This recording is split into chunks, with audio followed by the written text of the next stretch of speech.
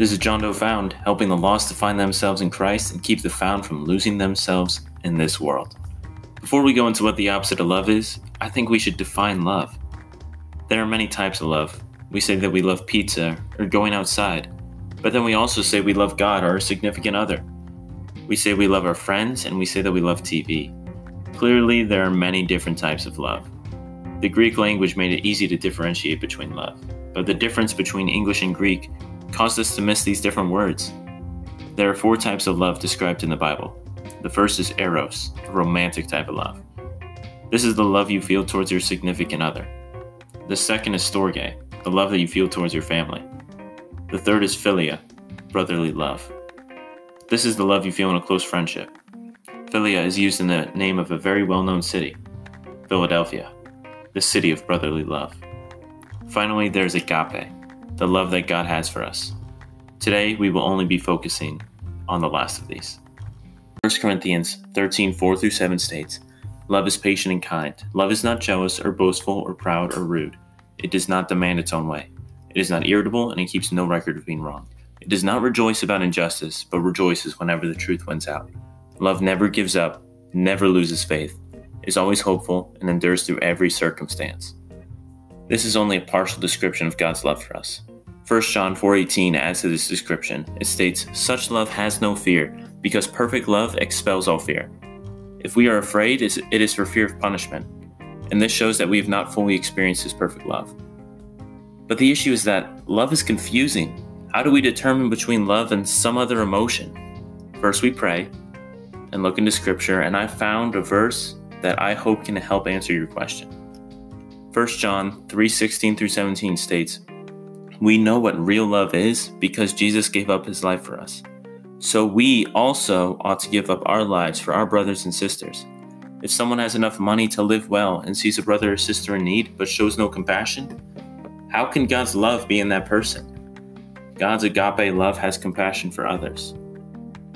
The next verse I found gives us an example of God's love for us. Hosea 3:1 says, "Then the Lord said to me, go and love your wife again, even though she commits adultery with another lover." This will illustrate that the Lord still loves Israel, even though the people have turned to other gods and love to worship them. Hosea is a lesser-known prophet in the Old Testament that God uses to tell the people of Israel that despite betraying His love uncountable times, He still loves them unconditionally. Now that we've established what love is, where to find it, and what it looks like, I think we should tie it all together. The common denominator in all these references is that love is taking action. If you look back on these verses, you realize that they all have the same format. Because of God's love, God did this. Even though it doesn't say those exact words, it's the same message over and over. I'll give you another example. John 3:16. "For God so loved the world that He gave His one and only Son, that whoever believes in Him shall not perish but have eternal life." Emphasis on God loved, so He gave His Son the ultimate sacrifice. This love, this agape love, is unconditional and unfailing, as shown in the next 2 verses, which are Romans 8:38-39 and 1 Corinthians 13:7. Romans 8:38-39 states, "For I am convinced that neither death nor life, neither angels nor demons, neither the present nor the future, nor any powers, neither height nor depth, nor anything else in all creation will be able to separate us from the love of God that is in Jesus Christ our Lord." That's amazing. Absolutely amazing. Once we are in God's family, nothing, not even death, can separate us from God's love. That's insane. Think about it for a second. Nothing can separate you from God's love. Whatever you did, whatever the consequences were, you are loved by God. 1 Corinthians 13:7 states, "Love never gives up, never loses faith, is always hopeful, and endures through every circumstance." God's love is unfailing. But the word unfailing implies that something can fail. The only way for something to fail is if it had a task to fail at in the first place. Now you may be thinking that unfailing love and failing love are opposites, but that's simply not true. Imagine 2 runners. One of them is fast while the other is slow. The slow runner stumbles all the time while the fast one seems to fly. Fast and slow may be opposites, but in this sense, they both describe the same word. Runner. Something that runs. Just because one runner is better at running than a different runner That doesn't mean that they're opposites. Actually, they're quite similar. They both run. The opposite of running is sitting down, not being bad at it.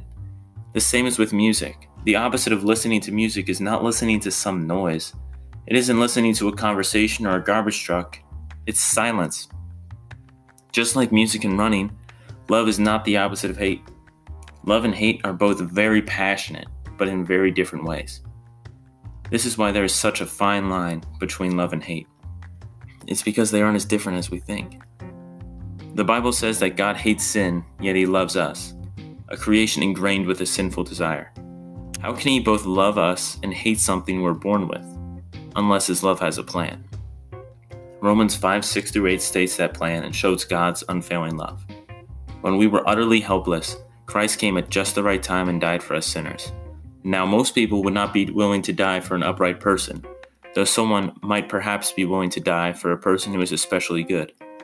But God showed His great love for us by sending Christ to die for us while we were still sinners. You see, the opposite of love is not hate. It's doing nothing. That's why God even created us, along with the whole universe. Because God is love. 1 John 4:8 states, "Whoever does not love does not know God, because God is love." As we have already established, doing nothing is the opposite of agape love, and God is agape love. Doing nothing is a decision that I hope you realize is not for love. Before God created the heavens and the earth, there was nothing but God. Living in nothing went against the agape love the Bible describes. And since we know that God never changes, God has always been love. Love is taking action even when it's hard, even when we don't want to, even if we know it will hurt. So God took love-fueled action, despite knowing what would happen when He did. Sometimes, though, taking action isn't fueled by love. Unlike God, we more often than not have other motives for taking action. We take action because we're afraid, because we feel hate, because we're greedy, because we have a sinful nature. So how is it different when we take action with love? Love is action with compassion, with kindness, and with understanding. The mere act of creation shows God's abounding love being expressed. It was one of the biggest expressions of love that we can even fathom. This act is only second to God sending His only begotten Son to save us from our sins. I will again mention Romans 5:6-8. When we were utterly helpless, Christ came at just the right time and died for us sinners. Now, most people would not be willing to die for an upright person, though someone might perhaps be willing to die for a person who is especially good. But God showed His great love for us by sending Christ to die for us while we were still sinners. God didn't wait for us to get our acts together before sending His Son. He didn't say, "I'm going to wait till you're a little better to send my Son." No, He sent His Son regardless, knowing that He would be tortured and killed. Ancient Rome was not some pure place. It was filled with false gods, prostitutes, and they even played a game where they forced men to kill each other for sport. Yet this is the place that God sent His Son. He took action because He loves us unconditionally in an unfailing way. You would think that He would hate us, a people who betrays His love, neglects His creation, and takes His sacrifice for granted. Yet He still chases and loves us, each and every one. He loves all of us, including you. Knowing this and that God is love, we can better understand the fruit of the Spirit. Every fruit of the Spirit is referred to both directly and indirectly in 1 Corinthians 13:4-7.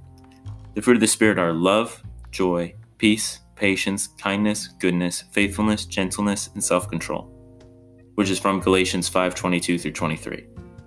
1 Corinthians 13:4-7 states, "Love is patient and kind. Love is not jealous or boastful or proud or rude. It does not demand its own way. It is not irritable, and it keeps no record of being wronged. It does not rejoice about injustice, but rejoices whenever the truth wins out. Love never gives up, never loses faith, is always hopeful, and endures through every circumstance." As you can see, love is everything that God gives us in the fruit of the Spirit. Joy is mentioned when the verse says, "but rejoices whenever the truth wins out," emphasis on rejoice. Peace is mentioned when it says, "It is not irritable, and it keeps no record of being wronged." Irritation is one of the roots of conflict, along with long-held grudges. Patience and kindness are mentioned directly when it says, "Love is patient and kind." Goodness is mentioned when it states, "but rejoices whenever truth wins out," a good thing. Faithfulness is mentioned directly when it says, love never gives up, never loses faith, is always hopeful, and endures through every circumstance. Gentleness is mentioned indirectly when the verse says, love is not jealous or boastful or proud or rude, all of which go against a gentle and humble nature. Self-control is mentioned when it says, it does not demand its own way. God does all of these things for us and wants to give them to us because they're Him. Will you return and accept His unfailing, unconditional agape love? If your answer is yes, not your friend's answer, but yours, and you want to accept Jesus Christ as your personal Lord and Savior, repeat the following prayer with me. Dear God, I am a sinner, and I can't even come close to earning my way to you.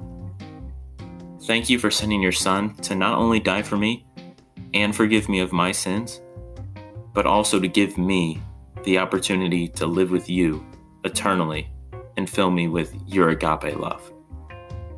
Thank you for your ultimate sacrifice, Lord. I accept your spiritual gift of grace through your Son, Jesus Christ, my Lord and Savior. I ask you for forgiveness for all my sins. Thank you for your unfailing love and the love that you offer to all who believe in you. I ask you to fill me with your Holy Spirit and give me discernment in all things.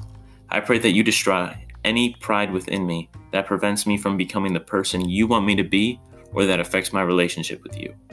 Remind me to avoid complacency and always pursue you and the love you offer. In Jesus' name, amen. If you prayed that prayer today and meant it, welcome to the family. Life isn't promised to be easy as a Christian, but God will be there filling my life and yours with His love, and that's enough.